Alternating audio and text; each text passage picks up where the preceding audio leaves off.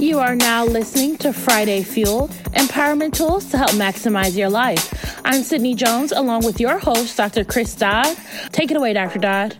Happy Friday, everyone. Thank you for tuning in to this week of Friday Fuel, empowerment tools to help maximize your life. I'm your host, Pastor Chris Dodd, and today we're going to look at 5 steps for conquering your crisis. 5 steps for conquering your crisis.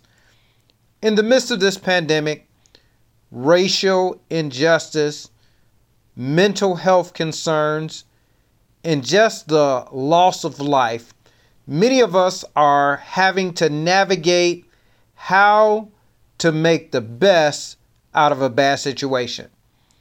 A crisis is defined as a time of intense difficulty, trouble, or danger.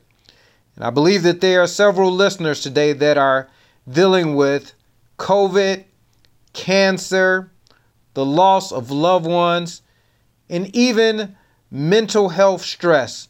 And you're wondering this Friday, how can you conquer your crisis? Well, I have 5 things I want to lift up today of how you and I can conquer our crisis. The first thing is that if we're going to conquer crisis, we want to make sure that we cry out to the Lord in prayer. Cry out to the Lord in prayer. Here's the psalmist that said in Psalm 121, I will look to the hills from which cometh my help, knowing that my help comes from the Lord, the maker of heaven and earth. And God is a God that he never sleeps nor slumber, and he's a God that will answer when we cry out to him in prayer. God isn't asking you and I to figure it out. He's asking you and I to trust that he already has. Cry out to the Lord in prayer. The second thing, if we're going to conquer our crisis, is understand that God wants us to have a different perspective. And that different perspective involves seeing the possibility and not the problem. Seeing the possibility, not the problem. So, Friday Fuel listeners, what God might be asking you to do is to bring to him your impossible situation. If you're dealing with job loss, bring to the Lord your impossible situation. If you're dealing with unforgiveness, bring to the Lord your impossible situation. If you're dealing with mental and emotional distress, bring to the Lord your impossible situation. And as we change our perspective, we're able to see the possibility and not just a problem. So if we're going to conquer our crisis, we want to cry out to the Lord in prayer. We want to change our perspective.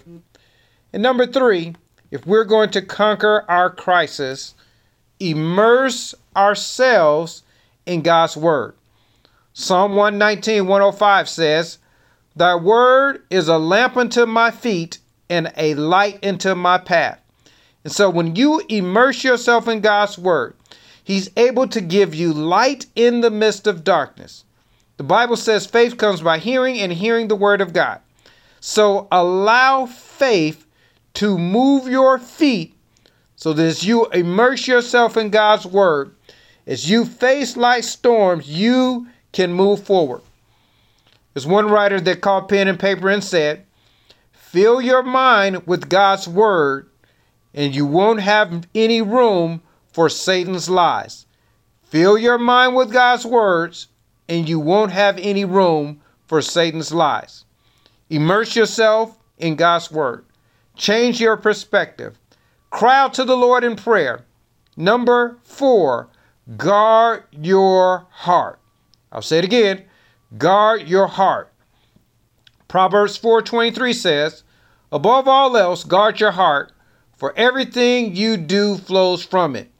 And as we are seeking to grow in the faith, we want to make sure we have the proper boundaries and protection around our hearts. It has been said, you and I, we have to stop watering dead plants. And so if we're going to guard our hearts, we want to make sure that we have the proper boundaries around our emotions. So We want to guard our heart. We want to cry out to the Lord. Thirdly, we want to make sure that we immerse ourselves in God's word. Number 4, we want to change our perspective and see God's power. And last but not least, as we're going to get through these crises we face and conquer them, we want to know the secret of caring for others. Galatians 6:2 says, bear one another's burdens and so fulfill the law of Christ.